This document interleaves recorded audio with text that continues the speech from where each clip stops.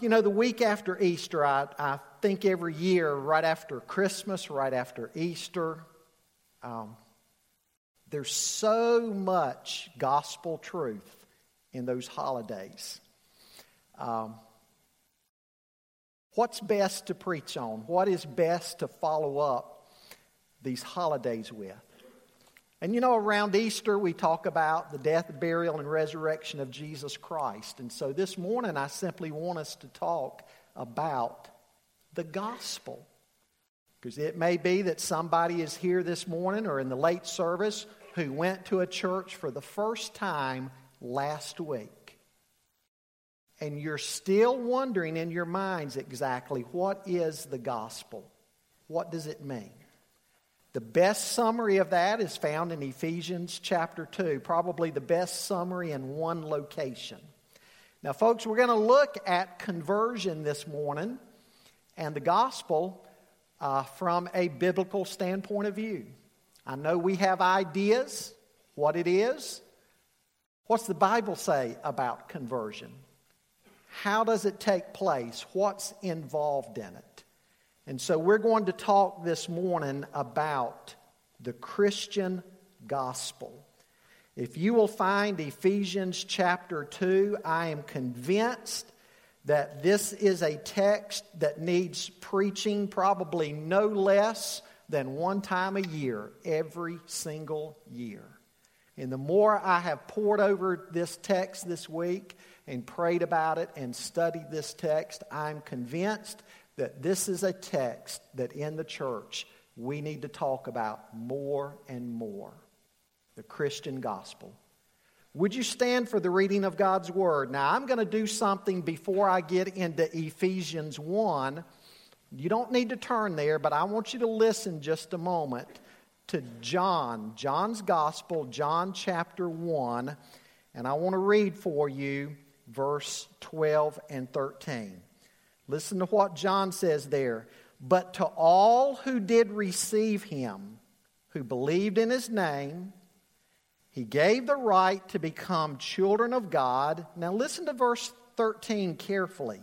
Who were born not of blood, nor of the will of the flesh, nor of the will of man,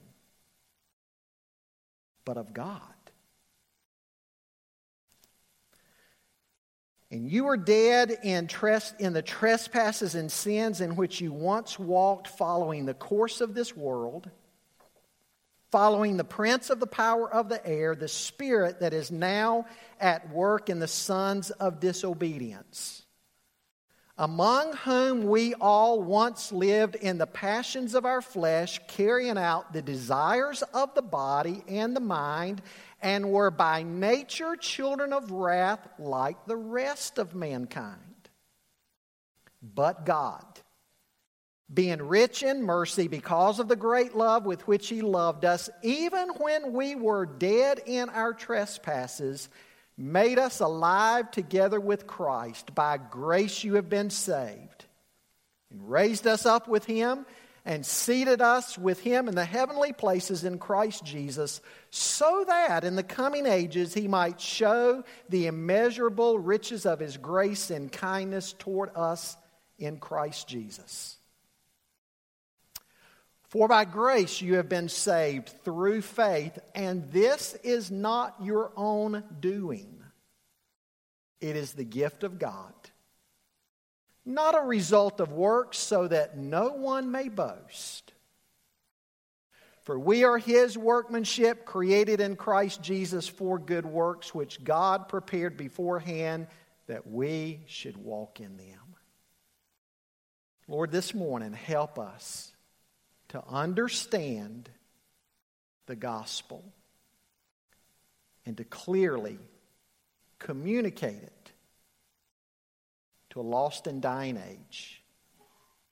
We pray in Christ's name. Amen.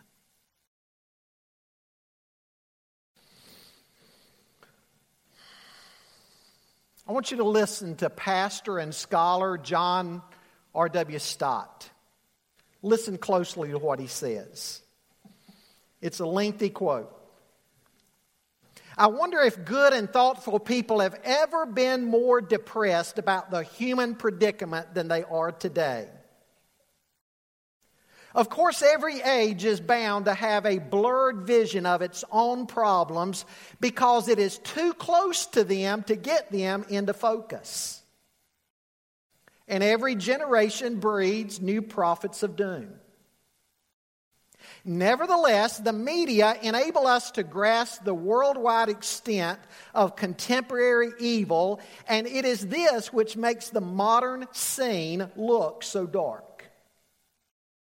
It is partly the escalating economic problem, population growth, the spoliation of natural resources, inflation, unemployment, hunger, partly the spread of social conflict, racism, tribalism, the class struggle, disintegrating family life, and partly the absence of accepted moral guidelines, leading to violence, dishonesty, and sexual promiscuity.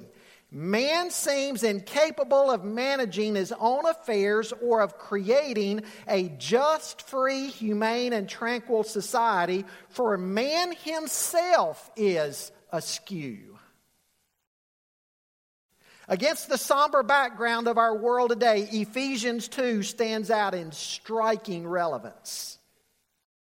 Paul first plumbs the depths of pessimism about man, and then rises to the heights of optimism about God. It is this combination of pessimism and optimism, of despair and faith, which constitutes the refreshing realism of the Bible.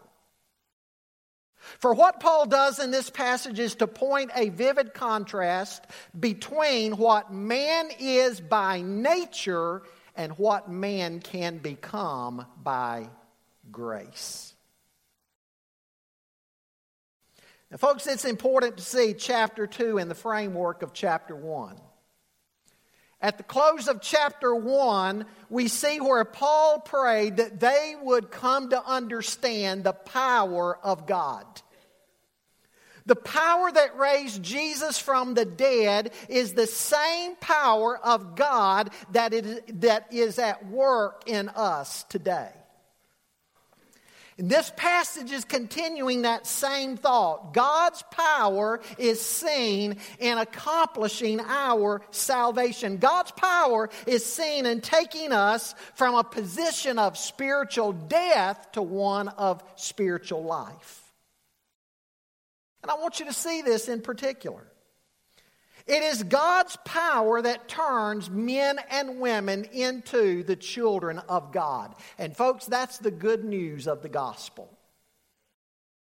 Man in his natural state, the state into which he was born, is spiritually dead and without hope. And the Bible promises that if he dies in that condition, he will forever spend an eternity apart from Christ. The word gospel, of course, means good news. The message of good news. And the good news is that through Jesus Christ, God has intervened in the human predicament to give us forgiveness of our sins and eternal life. First of all, this morning, I want you to see with me our condition. Let's read it again. And you were dead in the trespasses and sins in which you once walked, following the course of this world, following the prince of the power of the air, the spirit that is now at work in the sons of disobedience, among whom we all once lived in the passions of our flesh, carrying out the desires of the body and the mind, and were by nature children of wrath like the rest of mankind. We have here a series of phrases that constitute bad news. Apart from Christ, we are nothing more than the walking dead. These verses convey this bad news about the human condition. Folks, we know that news abounds today. We not only have news in print, but we have news on TV, on the radio, on the internet, and you read most of the news and it is bad. I want you to think just about all the news in the 24-hour news cycle this past week. It's one bad thing after another.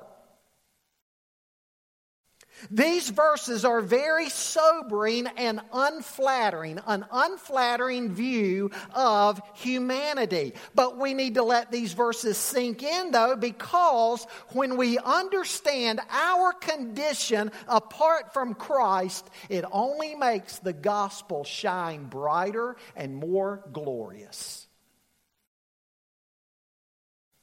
In verse 4, we're going to get to the good news.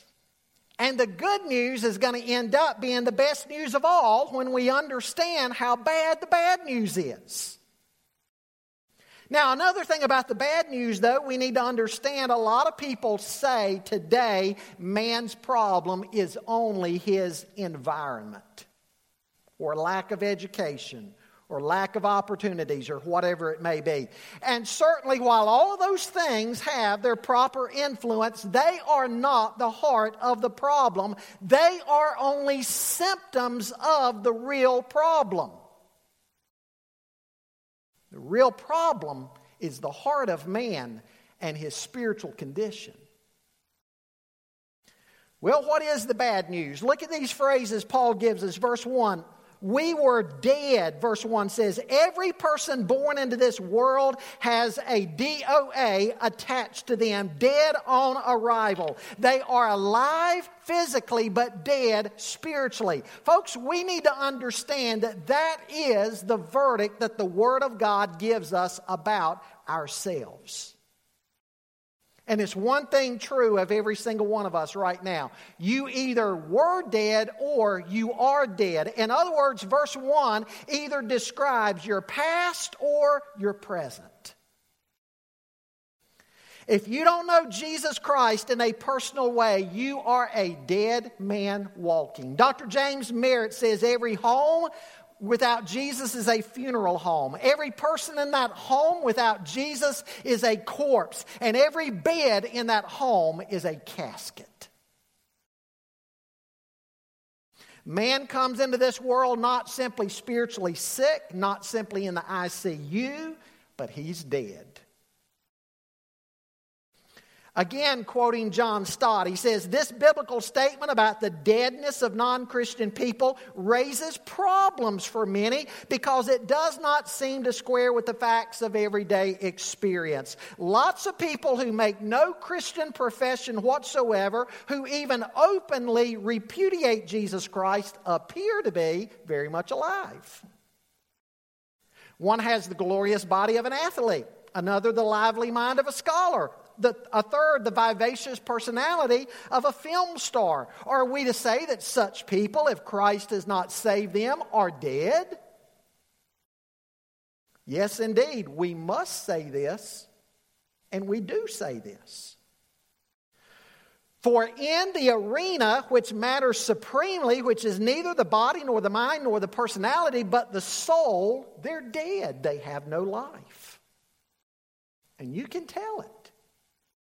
They're blind to the glory of Jesus Christ and deaf to the voice of the Holy Spirit. They have no love for God, no sensitive awareness of His personal reality, no leaping of their spirits towards Him, no crying out, Abba, Father, no longing for fellowship with His people. They are as unresponsive as a corpse. And folks, it's not just the people out there. I've told you before, I'm convinced the very reason so many professing Christians show no true interest in the things of God is because that perhaps while they've joined a church, maybe even been baptized, they've never been regenerated. They're dead in trespasses and sins. Dead in trespasses, this word refers to deliberate acts of disobedience to God. Dead in sins refers to missing the mark. It also means falling short of God's standard of perfection. Jesus said at the close of the Sermon on the Mount, "Be ye therefore perfect, even as your Father in heaven is perfect." Now, folks, we can't reach that standard. We all fall short. Dead in trespasses and sins. Paul may be saying the same thing, a literary device. Hendiadys, connecting two similar words, different nuances, similar words connected together by a conjunction that say the same thing, but in order to give emphasis. We are dead in trespasses and sins. A second statement about our condition, we were enslaved. Verse 2. Paul mentions in verse 2 a trilogy of things that hold us captive.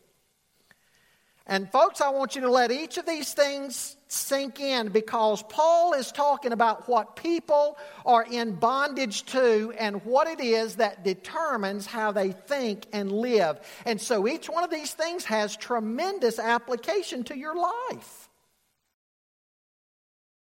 As we cover each one of them, I want you to think about how your own life was at least some point directed and determined by these things. First, there's the course of this world. The course of this world. The value system of this world is alien to God. It permeates society and it holds people captive. People tend not to have a mind of their own, but they tend to surrender to the spirit or the pop culture of the day. It's like a cultural bondage. And Romans 12:2 says that a Christian is not to be squeezed into the world's mold. That's what Paul is talking about here. The course of this world.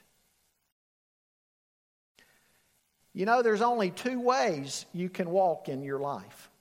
You can walk according to the Word, or you can walk according to the world. The Word sees man as a creation in the image of God. The world sees God as a creation in the image of man. The Word says homosexuality is an abomination. The world says it's simply an alternative. The Word says about abortion, taking of a life. The world says abortion is simply, though, the making of a choice. The world says, let's just be happy. The Word says, let's be holy. It's two totally opposite ways of looking at life. The second part of the enslavement here is to the devil. And I want you to notice the point here. Lost men are held in sway by something outside of themselves. So in addition to an inward spiritual nature that is dead, there is a power at work in them that is separate from them. They are under the influence of the evil one. 2 Corinthians 4:4 says, the god of this world, Satan, has blinded the minds of the unbeliever. Third in this trilogy, Paul goes on to add here that there is a spirit of the age that is working in the sons of disobedience. The word spirit here is not to be equated with Satan himself, but rather something caused by Satan. I was going to go into detail, the Greek grammar showing that it's not one and the same. He's not saying Satan, i.e. the spirit of the world, but just suffice it to say he's simply talking about the spirit of the world as being a mood that the evil one creates. And so what the verse is saying, the prince of the power of the air, that's the devil. And then he adds the spirit that is at work in the sons of disobedience. Again, what he's talking about there is the climate, the mood that Satan creates. And so what we have here is a triple shotgun going off. The first shot is the course of this world. The second shot is the evil one. And the third shot is the mood, the spirit that Satan creates. Folks, these are the three things that that man is subject to every day on planet Earth. And for those who don't know the Lord, these are the things that are directing and governing their lives. They think they're independent. They think they are autonomous. But they're not. They're the sons of disobedience. And the Bible says this is how we once all lived. We were held in bondage. We were governed by the course of this world, by Satan, and we were held captive by the spirit of the age. We were men and women of the world, and we thought like men and women of the world, and that's why we're not to be surprised at how the world responds to Christ and Christianity. And then a third statement Paul makes here is that we were all guilty. All of us. Don't say, how can they live that way? Because the truth of the matter is, at least at one time, to some degree, we all lived this way. Now, obviously, men do not sin equally. Some are more gifted in their sin than others, more prolific in their sin than others. I've explained even recently at funerals here, it's kind of like if you were to line every single one of us up at the rim of the Grand Canyon, 10 miles across to the other side, in places 18 miles across. If we were to line up and say jump, every one of us line up and we're going to jump across the Grand Canyon. Some of you might want to get a 10-yard running start, some a 20-yard running start, some a 50-yard running start, some a 100-yard running start, some more than that. And we would all run up and jump, and this is what I know. I know that some of us would jump further than others. I know that. But you know what else I know? All of us would fall short to our death. Right? Likewise, some do good things when compared to other men, but apart from Christ, we are nonetheless in this state of death. No matter how good our deeds might be apart from Christ, we are walking around in this state of death. To use another analogy, compare it to a rotting corpse. On the one hand, you have a corpse that is more advanced in the decomposition process. Another analogy. Here on this side of the altar, we have a person in a casket, and let's say we don't embalm, okay? So the dead body decays. Here in this casket, you have a person who passed away last Wednesday. And over here on this side of the altar, you have a person who passed away just yesterday. Which one's more dead? They're both equally dead. Now, this person you would assume is rotting more because they've been dead longer, but the fact of the matter is they're not more dead than this person. They are both equally dead. Some may be better than others, but we are all equally in the state of sin, and so we are all equally separated from God. That means there is no room for boasting here. We lived in the lust of the flesh. We lived to please the desires of the flesh and of the mind, whether it had to do with money, materialism, the things of the world, whether it had to do with lust and sex and pleasure, or our choices for entertainment. We were all guilty. Some of you are sitting there smug, not me, preacher. Yes, you. You and me. The whole human race is guilty. The book of Romans says that God has shut up the whole human race under guilt so that He might have mercy on all. Well, it gets worse. I said three things. There's actually four. He says we were all condemned, verse 3. He says by nature we were children of wrath. Folks, basically this passage is a summary of Romans chapters 1 and 2.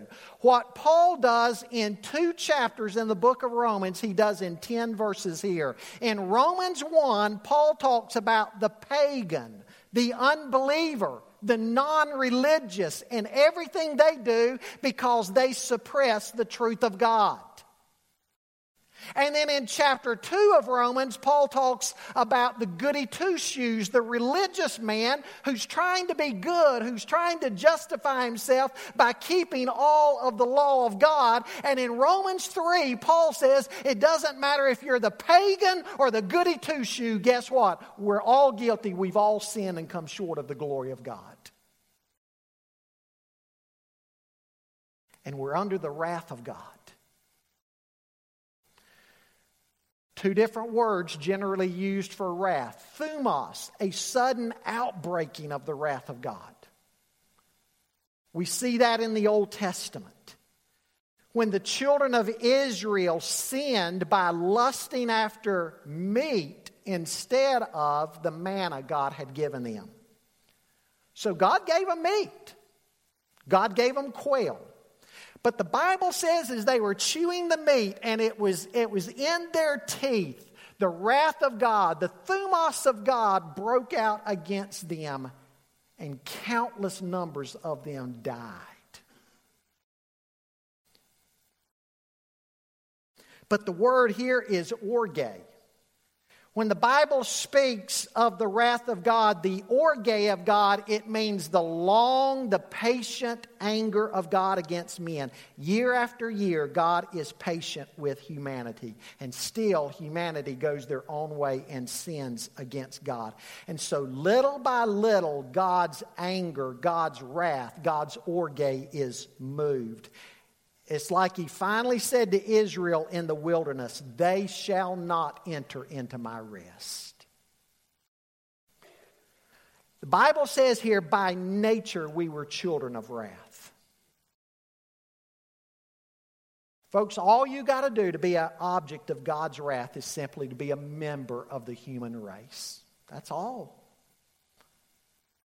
Our nature makes us children of wrath. Again, I'm talking about pre-conversion.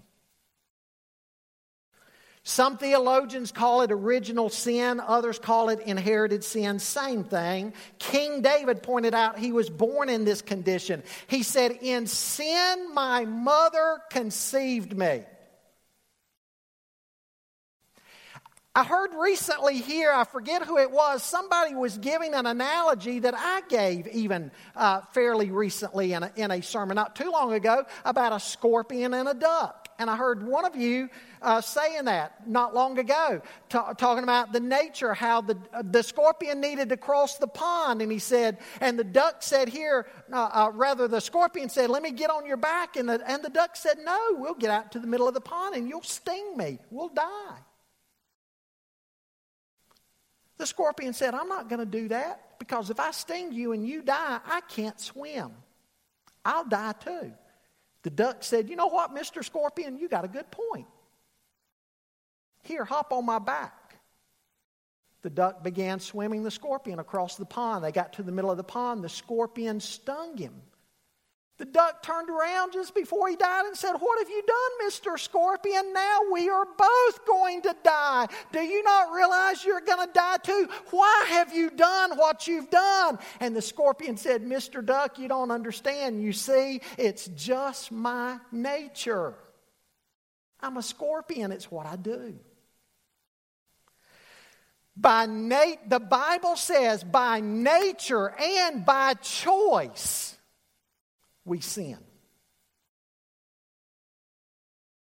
We sin even while realizing that some of the sin we do is going to come back and bite us. It's going to hurt us or our families. Haven't you done that at some point in your life? You knew something you were doing was wrong and it was going to hurt somebody around you. But you know what? You did it anyway. You did it anyway. You see, the Bible points out in Romans 5, I wish we had time to go through Romans 5, when Adam sinned, sin entered the entire human race. Some speak of the federal headship of Adam. He represented all of us. Some speak of the seminal headship of Adam. In other words, we were in his loins. There's truth to both of those explanations. The point is, though, we were there. We were in Adam. There's a sense that when he sinned, we sinned, because at that time, Adam was humanity. Now, there are two things that show that that's fair. First of all, had Adam not sinned, guess what? You would have come along and I would have come along and we would have sinned. Secondly, and this is the good part, God applies the headship issue not only to Adam, but in Romans 5, he also applies it to Christ. In other words, through Christ's victory, we get the victory if we're in Christ. So through Adam's sin, the curse falls to all of humanity, but through Christ, we get the victory. People want to complain about the first half of that equation. Nobody complains about the second half of that equation, but both of them go together. The point I'm making, like it or not, you and I both were born into this world with a sin nature. You cannot change that fact, and neither can I. It was our natural condition. You were not born with a clean slate. As soon as you could sin, you sinned. Because again, that was your nature.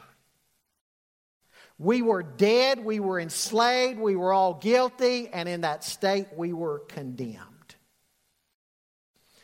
Now, folks, like it or not, that is what the Bible says about the human condition.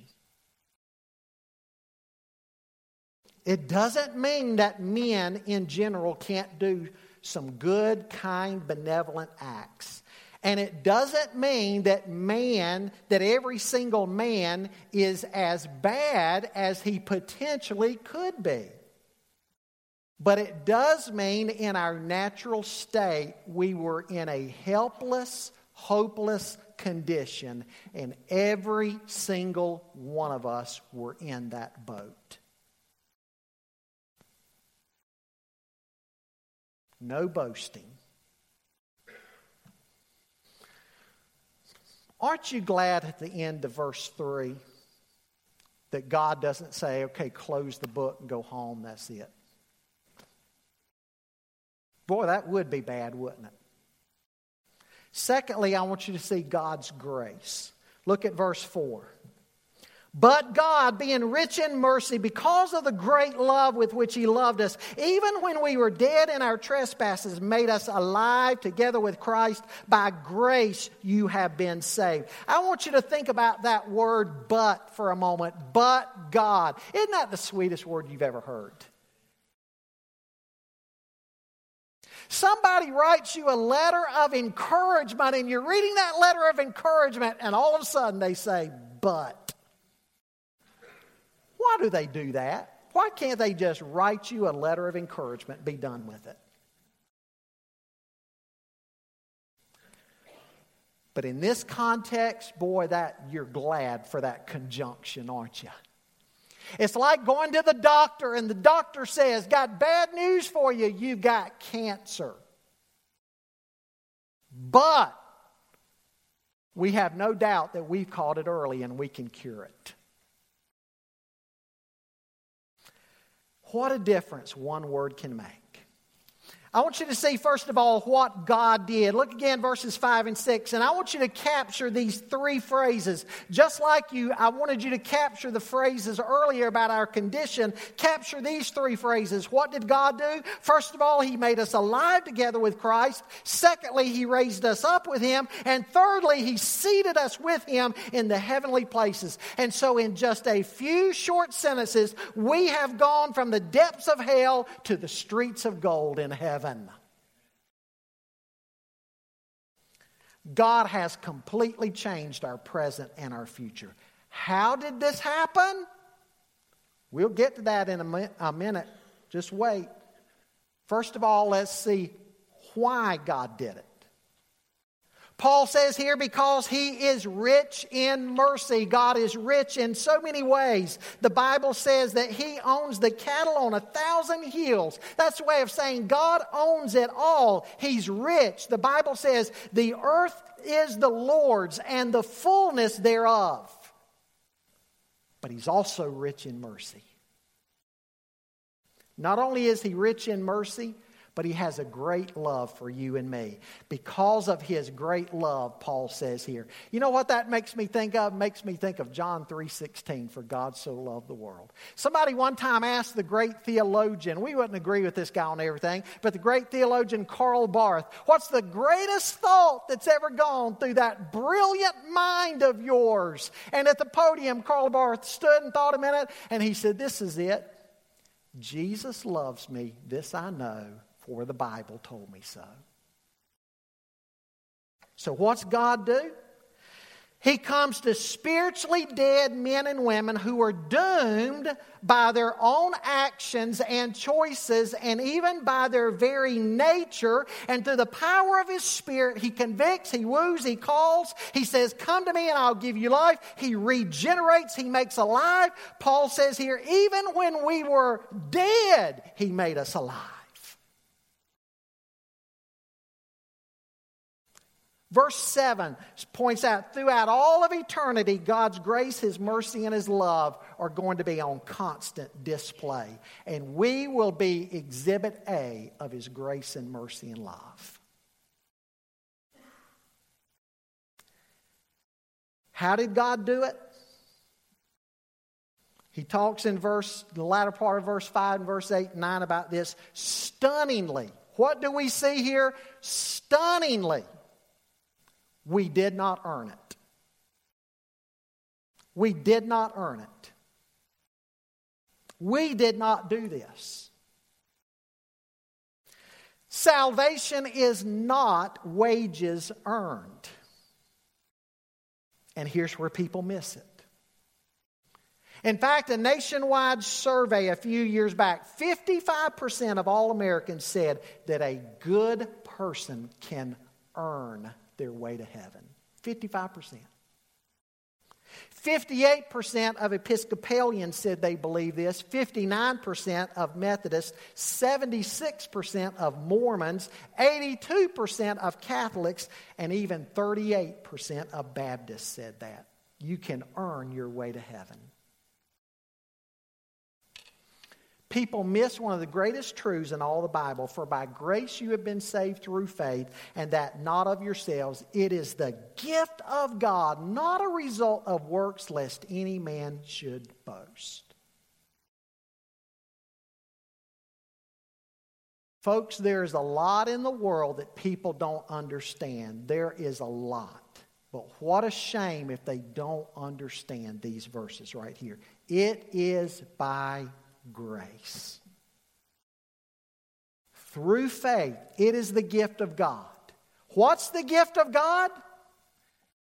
Again, I wish we had time to go into some of the grammar lessons. All of it, Paul is writing, all of it is the gift of God. Everything, the offer, the gift, the faith, everything from beginning to end, it is all of God. It is not a result of works, lest any man should boast.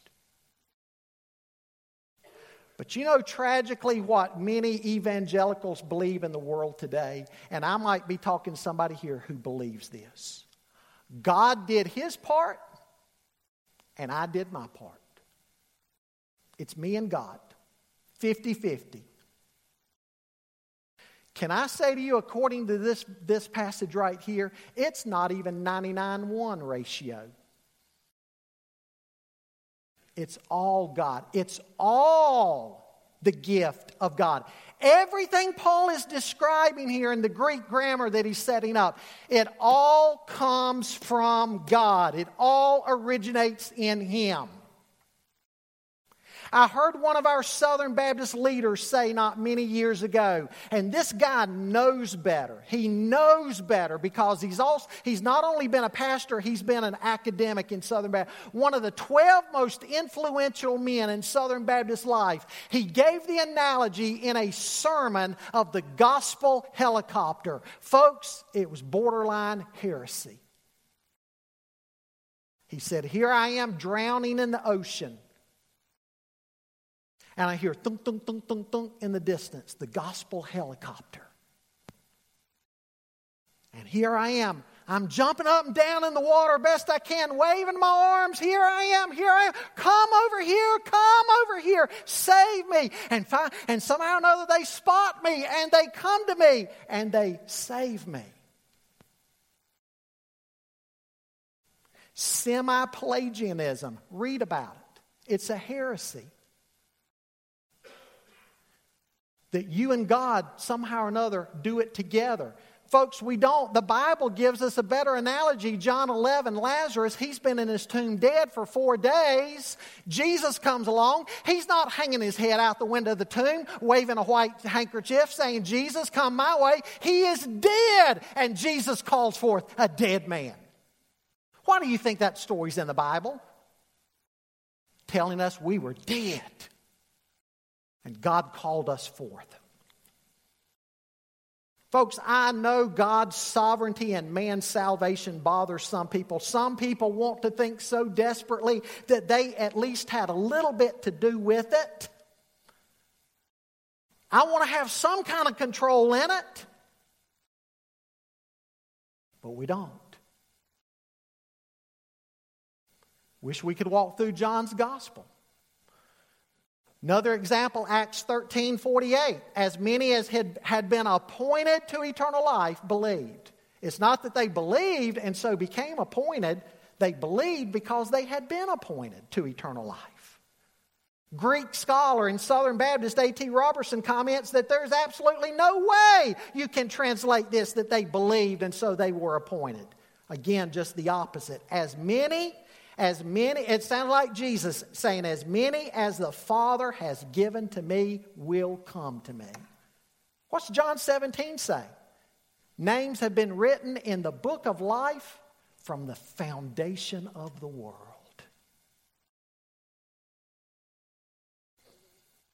God's sovereignty.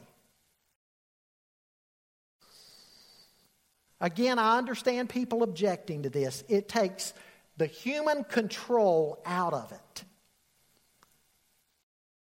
But that's precisely the grace of God. It takes the human control out of it and it puts God in the driver's seat squarely where He belongs. And Romans 9 points out that it's not that God looked down through the corridors of history and based on what men were going to do, that's who He chose. No, He talks about Jacob and Esau before either boy was even born and had anything to do with it. God said, Jacob I've loved, Esau I've hated. It's all God's gift. It does not diminish the fact that you have to repent and believe. But folks, if we got to heaven and it was by works and you and I were partly responsible, we could point to ourselves. But the Bible says the only boasting that will be done is in the cross of Christ.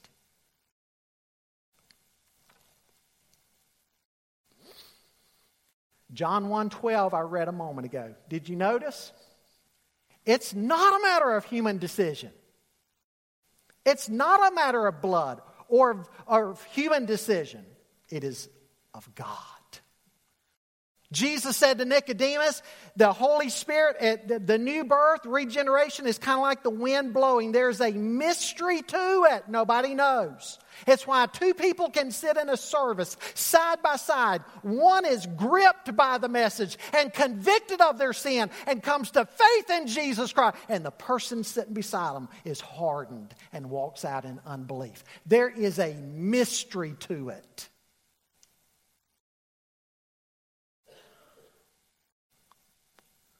What now? Verse 10. We're His workmanship. If you're saved by grace, God's regenerated your soul, guess what? You're the poema of God, the workmanship of God, the poem of God. Now you can do good works. Now you can live the way humanity was meant originally to live.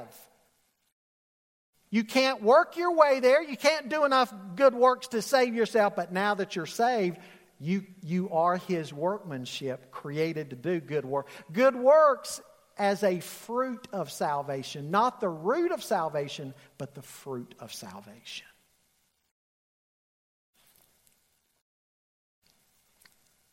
Grace.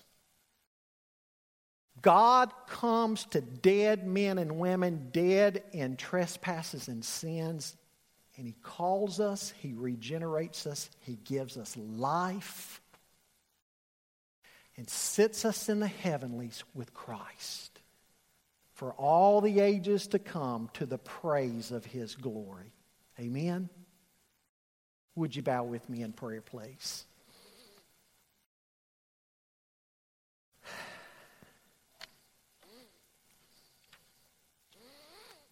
Has God regenerated you? Given you new life? How do you know? Spiritually is their life. Do you love God and the things of God? There's a lot. You remember in your life, I do, when there was a deadness to God and a deadness to spiritual things. And I remember the day that God changed all that and saved me and awakened me.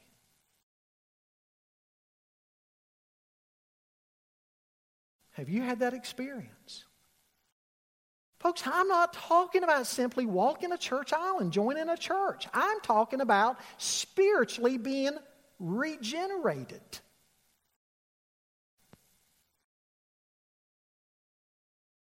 Jesus said to Nicodemus, unless that has happened, you will not see the kingdom of heaven. If it's happened in your life, it's all because of His amazing grace. You didn't do it. And so you ought to live with gratitude, realizing that now you can bear good fruit of good works. You're His poema.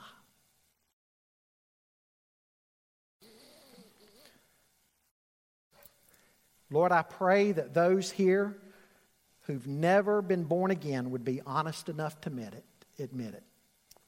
And those who have, that we would live with the proper, appropriate gratitude. I pray this in Jesus' name. Amen.